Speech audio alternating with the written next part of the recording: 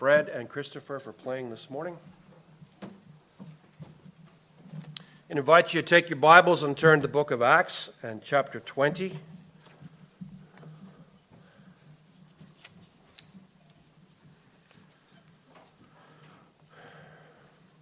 You should have gotten a little yellow slip on the way in. It's got the sermon outline for this morning, and the backside has the Bible study questions. And you'll notice if you look down on the outline side, you'll see points 3 and 4 in smaller text at the very bottom, and you'll notice it says July 2nd and July 9th. As I was reading and studying and meditating and thinking about the passage and just working my way through this passage over and over and over again in the last couple of weeks, the Lord really has been working on my own heart and what it means to be a shepherd of God's sheep. And there's some really powerful things that he's been showing me, and I think we need to consider as a church. And so we are not going to just barrel through this, cover the text, and move on. We're going to take our time, and we're going to work through it and learn some good lessons. In particular, this morning, as you can see, we're looking at points 4 and 5 of the second main point, and that's it. There was so much in there that affected my own heart and challenged me deeply that we're just going to take the time. We need to look at this carefully and slowly. So we're going to read God's Word together. So I invite you to find Acts 20, and we're going to read from verse 17, and invite you to stand with your Bibles as we read the Word of God together. And I would call you to give attention to the words of the one living and true God from Acts 20, verses 17 to 38. And from Miletus he sent to Ephesus and called to him the elders of the church. And when they had come to him, he said to them, "You yourselves know from the first day that I set foot in Asia how I was with you the whole time, serving the Lord with all humility and with tears and with trials, which came upon me through the plots of the Jews, how I did not shrink from declaring to you anything that was profitable and teaching you publicly and from house to house, solemnly testifying to both Jews and Greeks of repentance toward God and faith in our Lord Jesus Christ. And now, behold, bound in spirit, I am on my way to Jerusalem, not knowing what will happen to me there, except that the Holy Spirit solemnly testifies to me in every city, saying that bonds and afflictions await me. But I do not consider my life of any account as dear to myself, in order that I may finish my course and the ministry which I received from the Lord Jesus, to testify solemnly of the gospel of the grace of God. And now, behold, I know that all of you, among whom I went about preaching the kingdom, will see my face no more. Therefore I testify to you this day that I am innocent of the blood of all men. For I did not shrink from declaring to you the whole purpose of God. Be on guard for yourselves and for all the flock among which the Holy Spirit has made you overseers to shepherd the church of God, which he purchased with his own blood.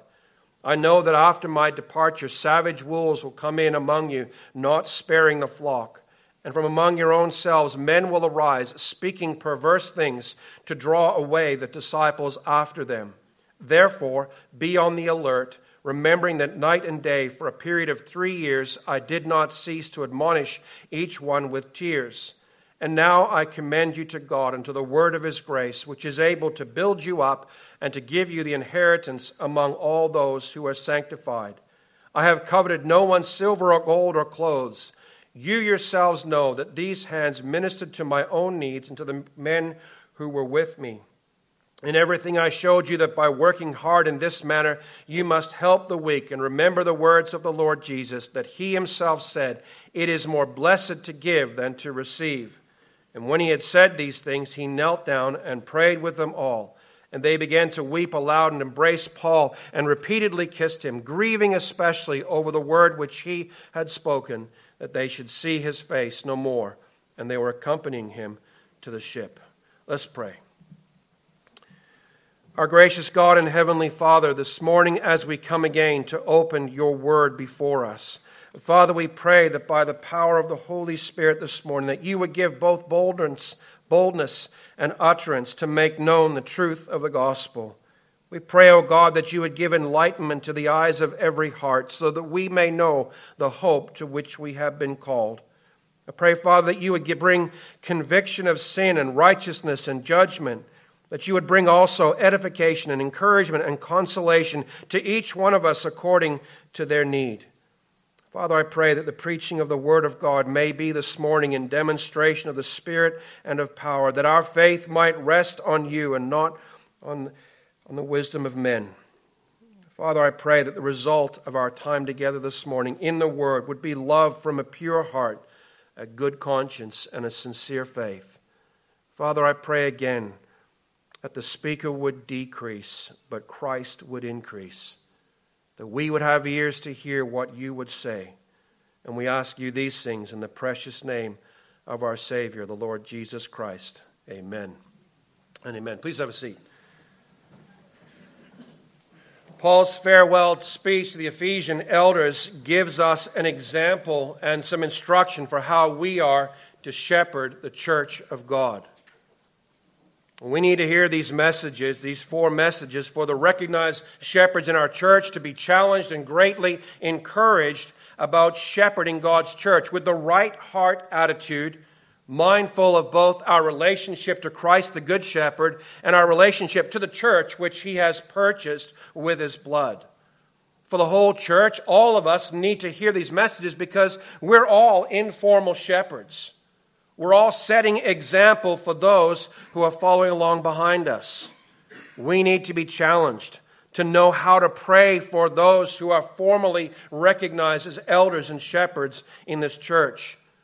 We need to be challenged and greatly encouraged as we all shepherd those around us. Husbands and fathers, as we shepherd our wives and families and friends and children.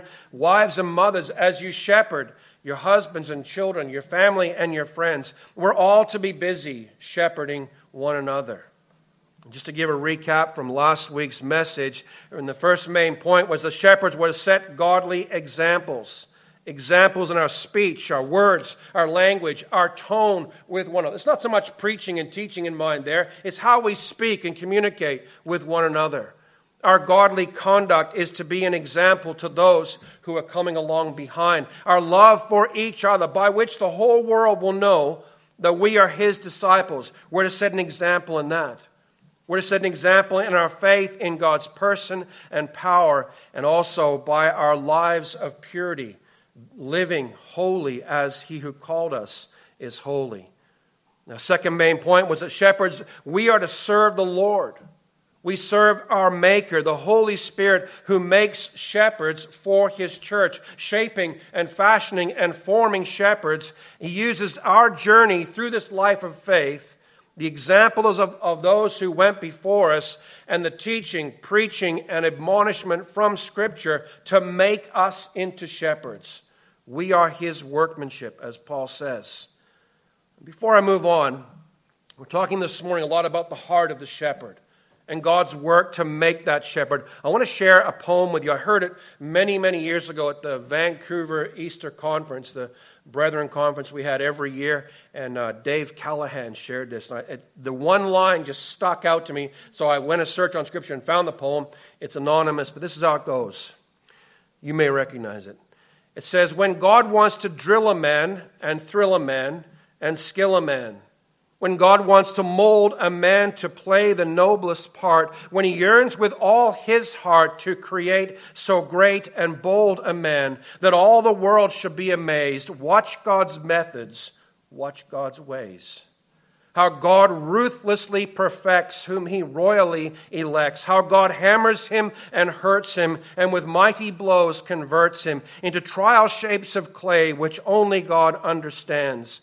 While his tortured heart is crying and he lifts beseeching hands, how God bends but never breaks when his good he undertakes, how God uses whom he chooses, and with every purpose fuses him, by every act induces him to try his splendor out. God knows what he's about.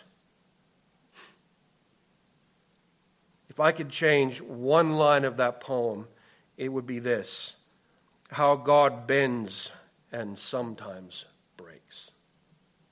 Because the reality of that's what God does in making shepherds.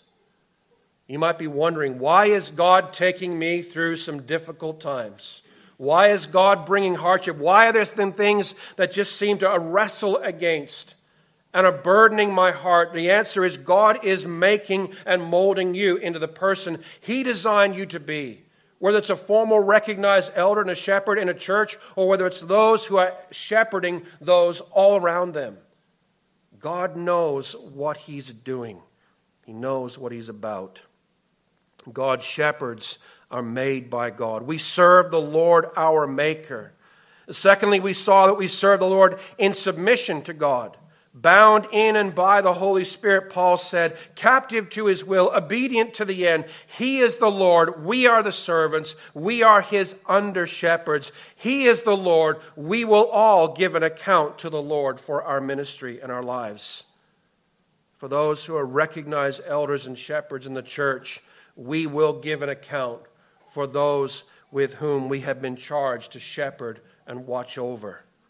And God's shepherds serve God in submission to Him.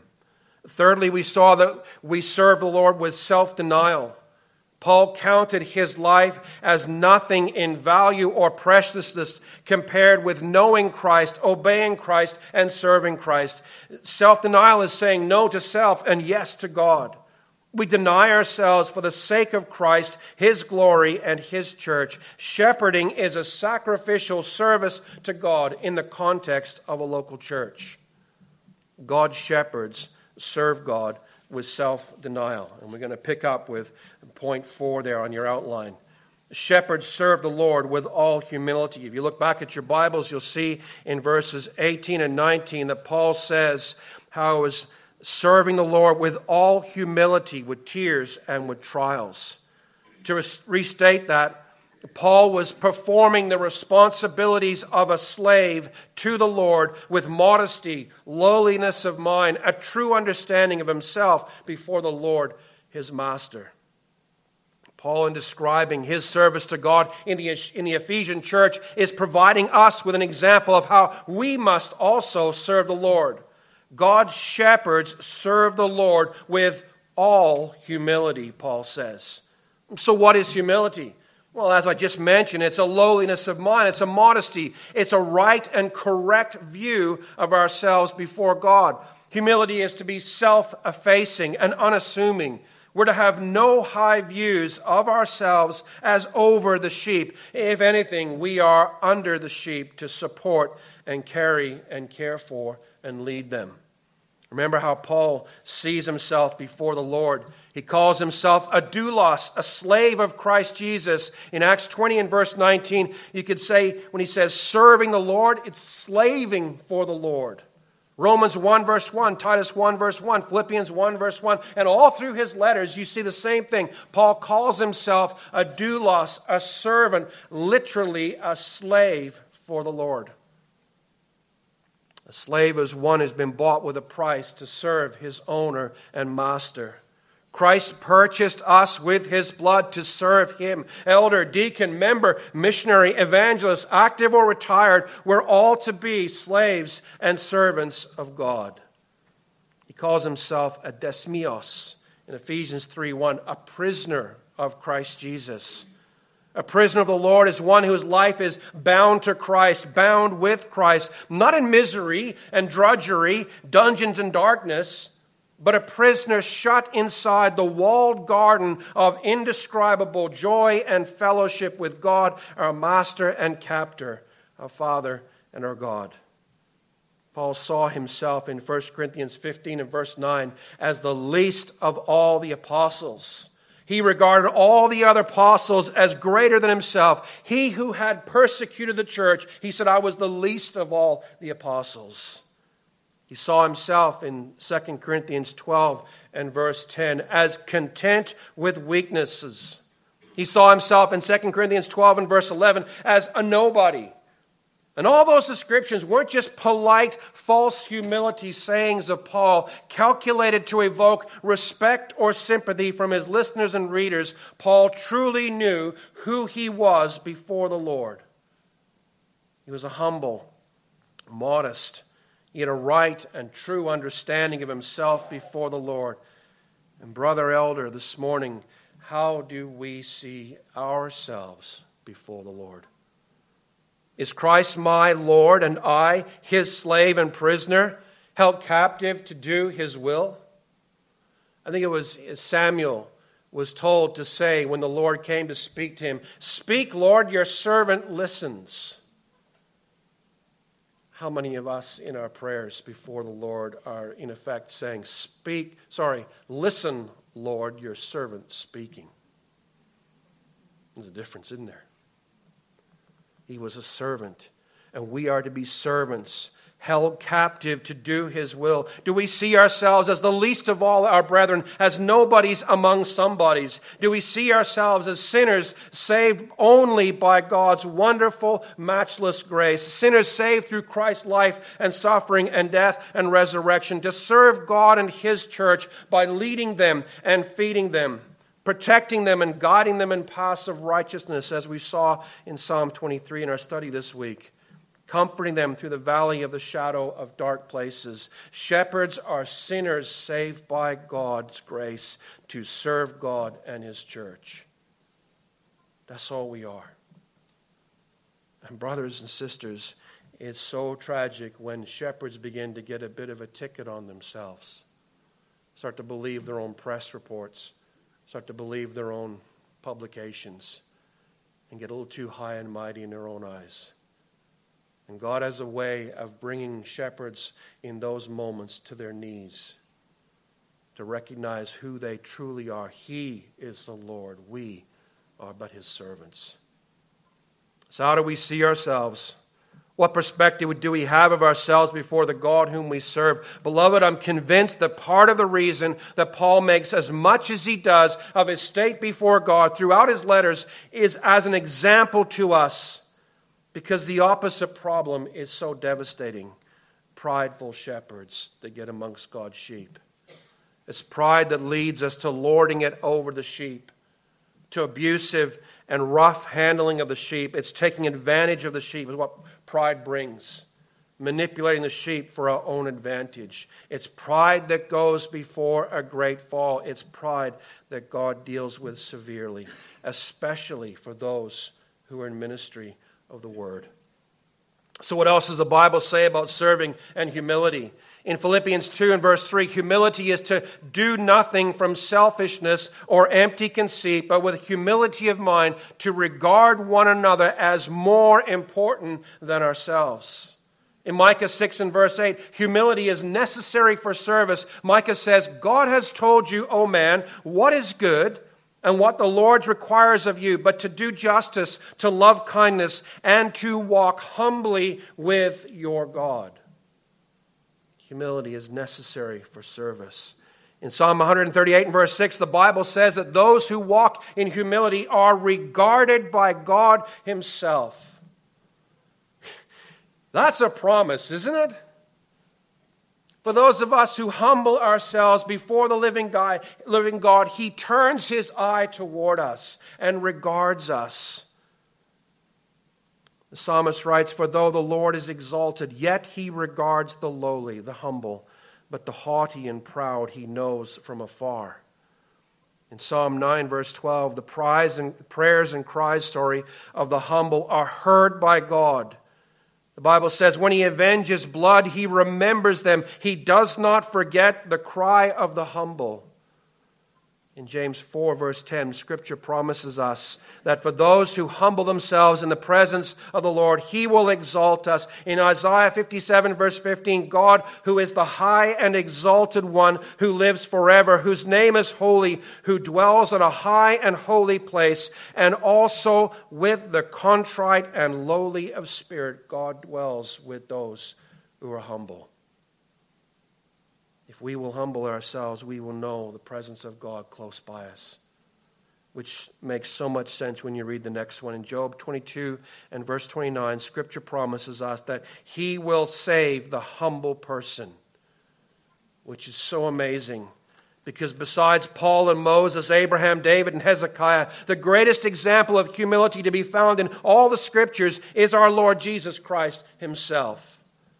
In Philippians 2, Paul writes, he emptied himself, taking the form of a slave, and being made in the likeness of men, being found in appearance as a man, he humbled himself by becoming obedient to the point of death, even death on a cross. God the Son humbled himself to save all those who will humble themselves and repent and believe the gospel. All of us, in pride and arrogance, have turned away from God in disobedience. We've all gone our own way. We've had no fear of God before our eyes. We're without hope, with only an expectation of eternal separation from God in hell. But if we will humble ourselves and turn in faith towards the living God, he will save us and adopt us and fill us with his Spirit. He will use those who serve him with all humility to shepherd other sinners to follow and serve the Lord also. Consider the great examples you have of humility. Paul performed the duties of a slave to the Lord and the church with all humility. Christ performed the duties of a slave to his Father and for his people with all humility. No man alive, not one, has any idea what humility is in comparison to the Lord Jesus Christ. From the heights of glory, he humbled himself to the point of death on a cross. And the call of Scripture, beloved, is for us to perform the duties of slaves to the Lord our God in the service of his church that he purchased with his own blood. So how do we do it? I mean, how does it happen? That's a great question to ask. Well, first of all, we remember the examples we have in Scripture. We look to them. We remember the examples that God has provided in our lives. We study the Scriptures to see and know the example we have in Christ. We spend time gazing on the Lord in glory through the Scriptures, and we spend time studying them to know who we are, what we're saved from, and we're being saved into. And in submission to God the Holy Spirit, we humble ourselves. It's primarily and fundamentally a change of perspective about who we are. We're to humble ourselves. And you know, beloved, it would be so easy to just skip over this heart stuff and jump to the things that shepherds do. Leading, feeding, protecting, guiding, all that stuff. We could spend a great time. We're going to in a couple of weeks when we get there. But the heart of the shepherd behind it all is so much more important. Because all those outward actions that we can do as shepherds, leading, guiding, feeding the flock, as important as they are, if the heart of the matter, our hearts are not right before God, those actions won't have God's blessing on them. It's the heart that God's interested in. It's funny, I remember a story, Jabe Nicholson, it doesn't mean anything to you, but Heather will remember, told a story about a man he went to see, he had a youth group, and he was, his words, he was the geekiest guy he'd ever seen. His pants were 6 inches too short, he was a little bit overweight, and he had glasses, and he was just kind of a nerdy guy. And 400 kids used to pack into the church to listen to him talk. And my friend said to him, "What's your secret?" He said, "You just tell them the truth and point them to Jesus." He was a quiet, humble guy that God greatly used. And beloved, in our world of optics and appearance and all of that personal look stuff, that the world places so much emphasis on, but what is God interested in? You ever think, sorry, off the text for a minute. You ever think about David and Saul? What's Saul, right? Head and shoulders above every other guy. He was tall and he was handsome. That's how the Bible describes him. How does the Bible describe David? A man after God's own heart.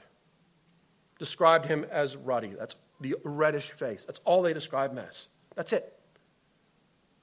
And when the day came that Goliath came against the people of God, the tallest guy in the room, where's he? He's sitting down inside his tent so that nobody will notice that he's the tallest guy around. Who should have been fighting Goliath by physicality? Saul. He had the sword. He had the armor. He had the height advantage of every other Jewish guy. And who did God use? A shepherd, a humble shepherd boy who loved the Lord his God, was faithful with the sheep that God gave him to, and God used him to greatly lead and shepherd the people of God. God is far more interested, brothers and sisters, in our hearts than all that we can do in style and pizzazz and all the rest of it. It's a heart of humility before God. Why did God greatly use Uncle Jack?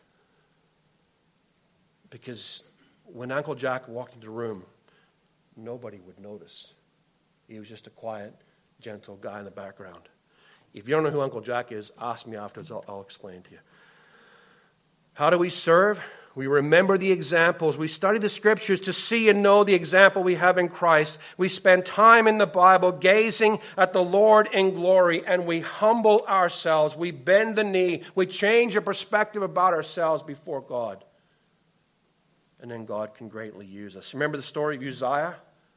Greatly used by God until he became proud. And then God humbled him in a powerful way. Brother elders and deacons, pride goes before a great fall and a haughty spirit before destruction. So let's together humble ourselves before the God whom we serve, that he may use us, that we might not finish our ministry in shame, but with the words of the Lord ringing in our ears, well done, good and faithful servant. Enter into the joy of your master. Brothers and sisters, please, all the church, pray for the elders of this church. Pray for the deacons of this church. That whatever remains of pride will be put away from us, that we will serve the Lord in this church with a Christ-like humility. Pray that God will raise up more elders and shepherds in this church with that same godly humility. God's shepherds serve the Lord with all humility. Fifthly, we serve the Lord with tears. Notice verse 19. Paul says again, serving the Lord with all humility and with tears. And in those two words, we see more of the heart of this great and humble man of God. In those two words, we see the great example for how we must also shepherd the sheep. In verse 19, he served the Lord with tears. In verse 31, he admonished the Ephesians with tears night and day for 3 years. In 2 Corinthians 2 and verse 4, Paul says he wrote them a severe letter out of much affliction, anguish of heart, and with many tears, not to cause them pain, but that they would know the abundant love he had for them. In Philippians 3, 17 and 18, Paul calls them to follow his example, observing those who walk according to the pattern they have in him, because, he tells them with tears, there are many who walk as the enemies of the cross of Christ.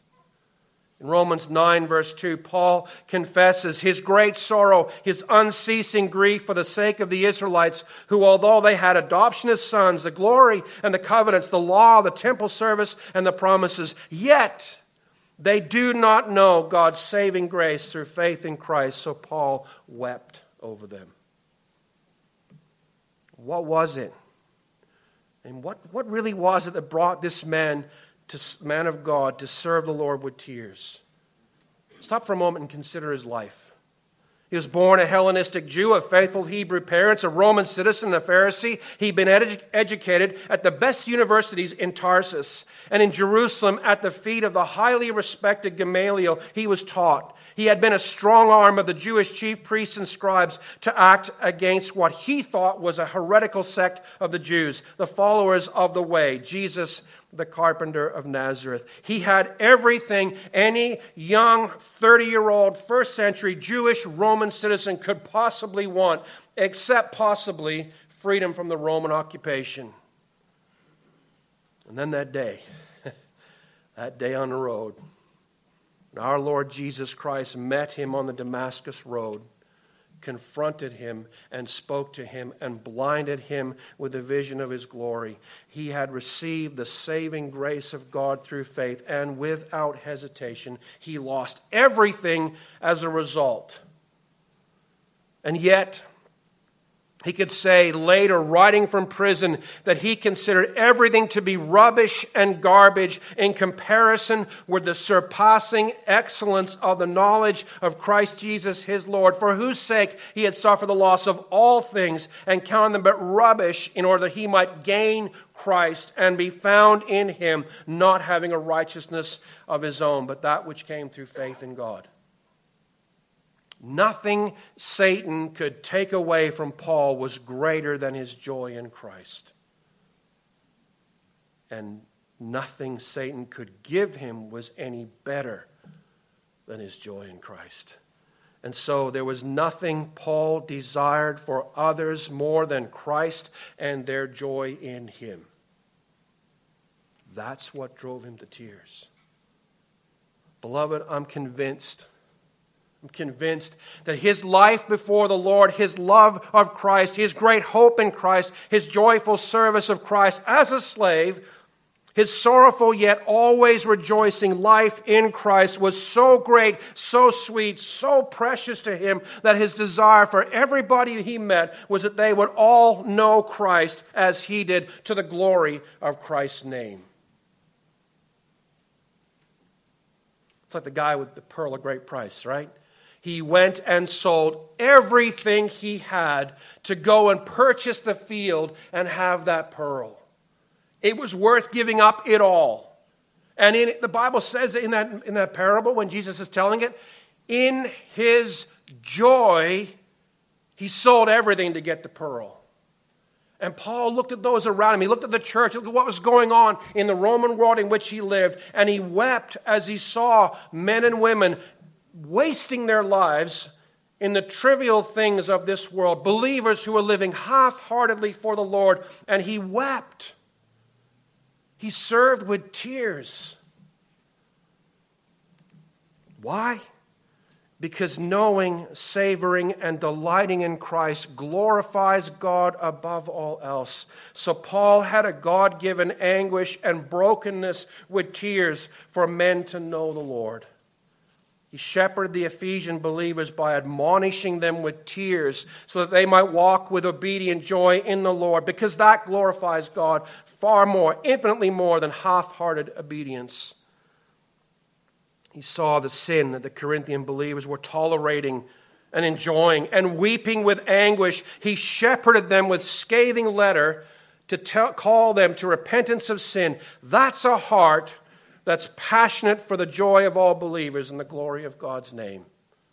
He saw his apostate fellow Israelites rejecting his beloved Messiah, and he longed for them to have the same joy of forgiveness that he did, the same joy of knowing Christ as he did, the same joy of freedom from the curse of the law that he had. And so there was an anguish in his heart for their joy and God's glory. It's not about getting a bunch of people to do what we want them to do. That's not shepherding. Any dictator can do that. Shepherding is leading and feeding and guiding and encouraging God's sheep to be in love with the Lord, to be enjoying the Lord to the very limits of what's possible. For their focus to be entirely on the Lord, not on the shepherd. Brother elders, husbands and fathers, wives and mothers, believers, when we live like that, with the same joy in Christ, the same passion for God's glory, and the same love for God's sheep, then we'll weep for the souls of men and women. We'll weep when we see them walking carelessly before the Lord. We'll weep when we see them living too close to the world, too much encumbered and hindered by the trappings of the world to serve the Lord as they could, as we could. We'll weep over the church knowing that they could be enjoying, but instead have traded for the cheap, fading thrills of this present world. We'll weep because God is being deprived of his rightful glory through their delight in him.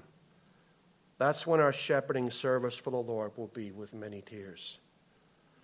And, beloved, I can't emphasize this enough. I was preparing this and thinking, how can I stand there and say this?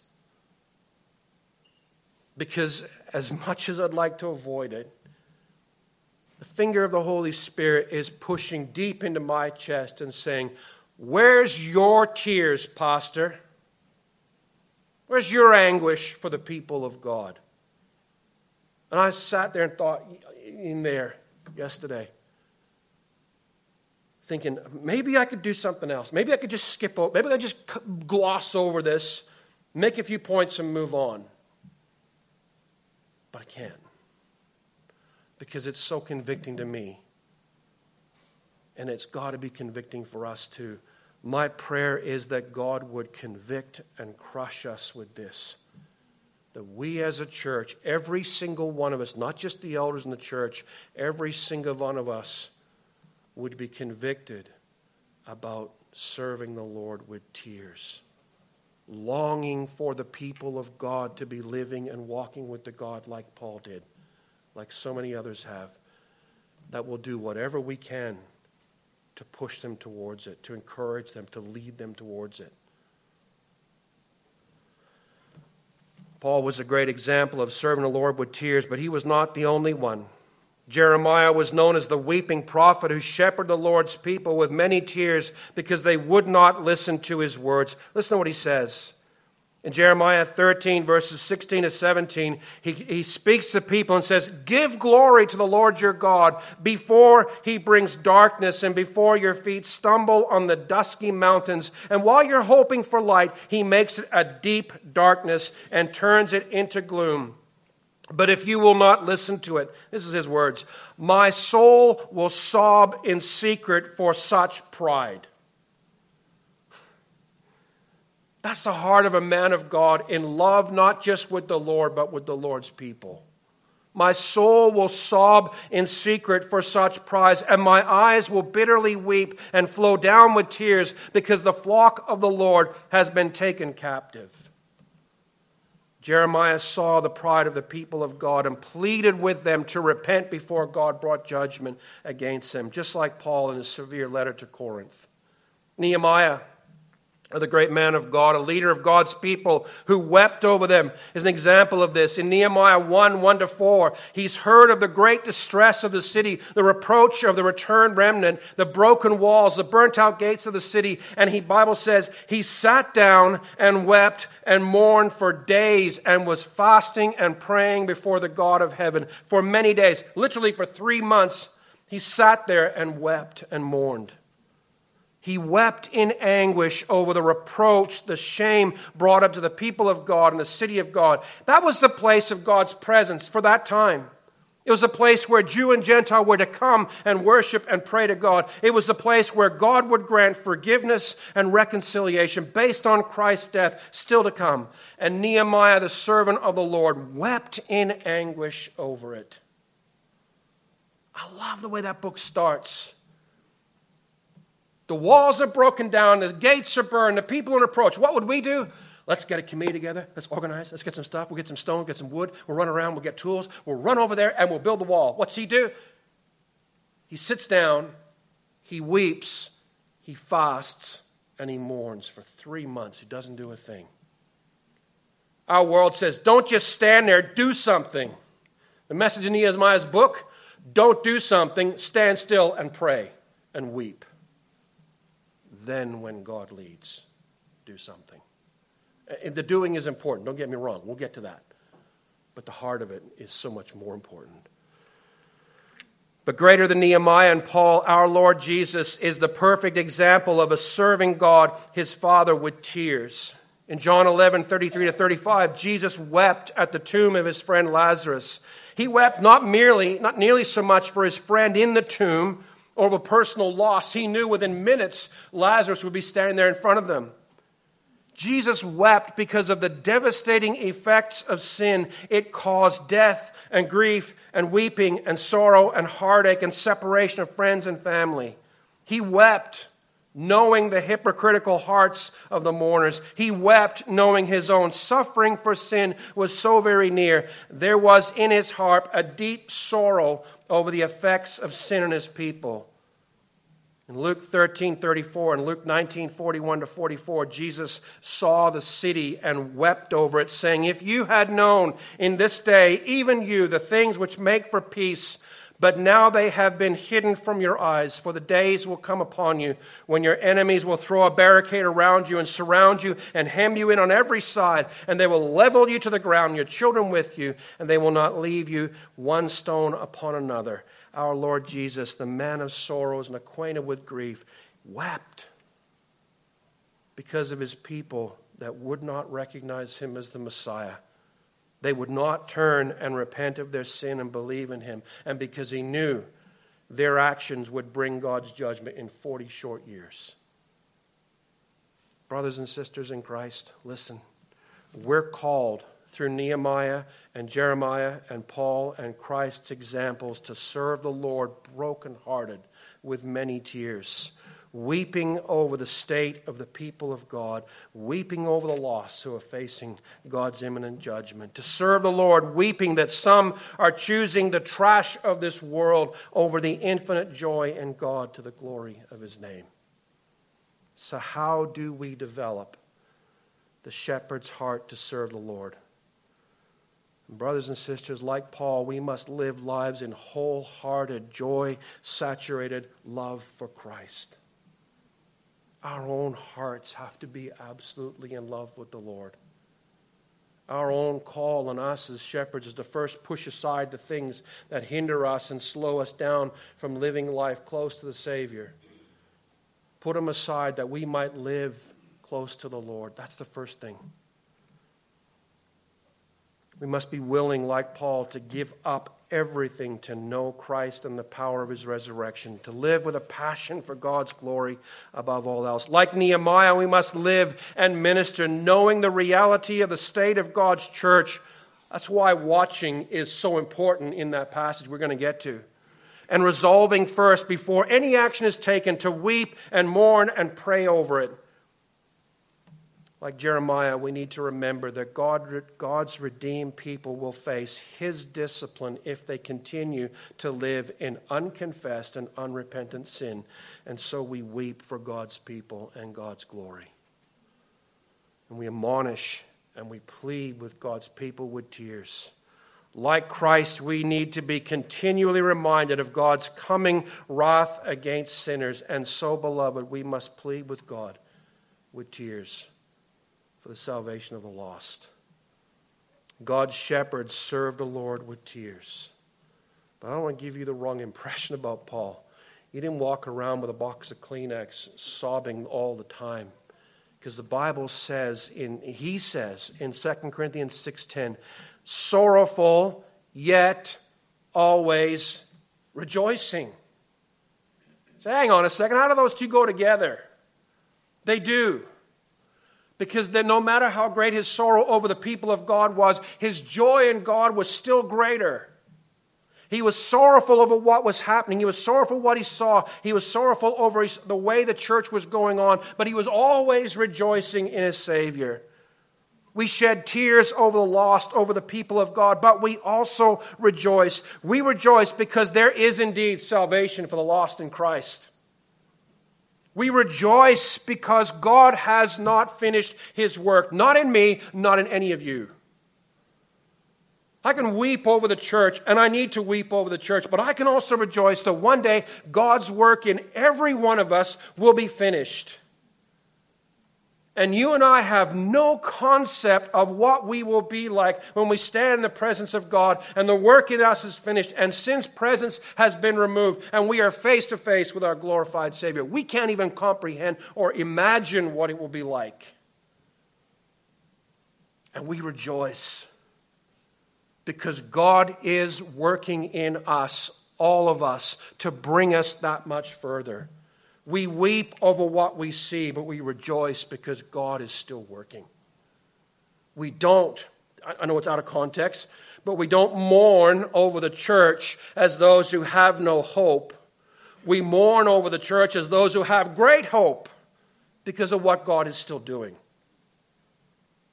We rejoice because God has not finished. We rejoice because God's grace does so much abound. There is hope. We rejoice and we weep together.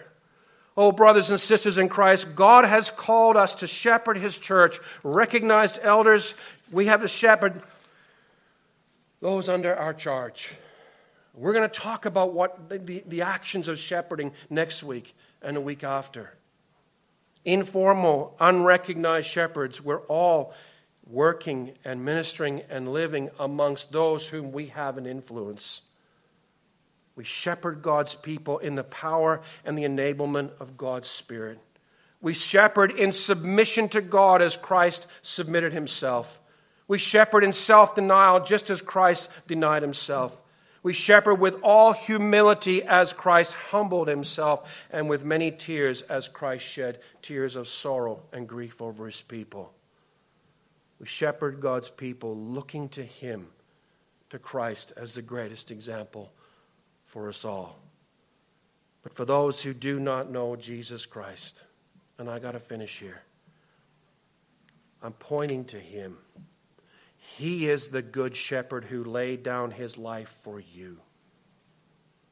He laid it down for you to save you from God's wrath. He is the good shepherd who allowed himself to be spiked to a cross to suffer and die for your sin. He is the good shepherd who is calling your name to hear his voice, to repent of your sin and believe the gospel, to deny yourself, to take up your cross, and to follow him as sheep in his flock. That's the question left for all of us to answer. Will we do that? Will we deny ourselves, take up the cross that Christ calls us to bear, and follow him? That we not only follow him, but as those who follow us will see our example and shepherd those behind them. That's the call on us, beloved. It's so easy to just live in church like it's your golf club or your darts club or a hockey club or whatever other club you're involved in. You pay your dues, you show up, you enjoy some benefits. When you come when it suits and not when it doesn't, you're somewhat involved with those in the club, but it's just a distant, loose connection. That is not what God designed his church to be. He designed us to be woven together, tight alongside of each other, one helping the other, them helping those few, and those relationships cross lines all across the church. We're a body. We're not a club. We're a body bound together with Christ, bound together in Christ, that we might each shepherd. I learn from you. I hope and pray that God teaches you through me. But I learn much from watching you and seeking to bring what the Scriptures teach to you Sunday by Sunday. But I'm learning and I'm growing too, and God's not finished with me.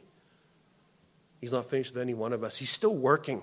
That's why we're all still here in each other's lives, doing what we can do to shepherd each other towards a greater, deeper love for the Lord, a greater and deeper faith in God, and a greater and deeper repentance of sin.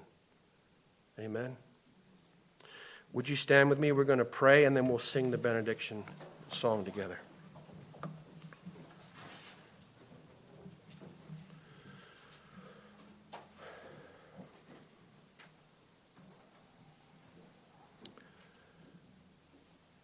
Our gracious God and Heavenly Father, we give thanks again this morning for the Lord Jesus Christ, our Savior, our great high priest, our shepherd, the good shepherd who laid down his life for us. Father, we thank you and we praise you for his whole life as an example. His humility that none of us can even begin to fully understand. His tears over his people. Knowing the joy that was set before him, he endured the cross, despised the shame, and has sat down at your right hand. Father, we give thanks for that great example. Father, we give thanks that we serve, that we can serve in humility, we can serve with tears, we can serve all the while rejoicing that Christ has won the victory. rejoicing that we do not serve in our own strength, but in the strength that you supply. Rejoicing that the work in us is not yet finished, but we know for a certainty it will be finished soon. Father, we give thanks. We praise you, O God, for our Savior. Father, for the 1, 2, 3 or more that are standing here this morning that have never fully repented of sin and trusted in Christ, Father, we pray that they would look to Jesus. They would see the good shepherd of their souls who laid down his life for them. That they would hear the call of the Holy Spirit on their hearts and they would respond in repentance and in faith. Father, we cry out to you for your work to be done in their lives even this day. Father, we give thanks again for our time in the Word, our time of worship together. And Father, now for a time, for a few hours, and we'll enjoy some fellowship around some food with each other. Father, we pray that our fellowship would be sweet. And we ask it, Father, in the precious name of the Lord Jesus Christ. Amen.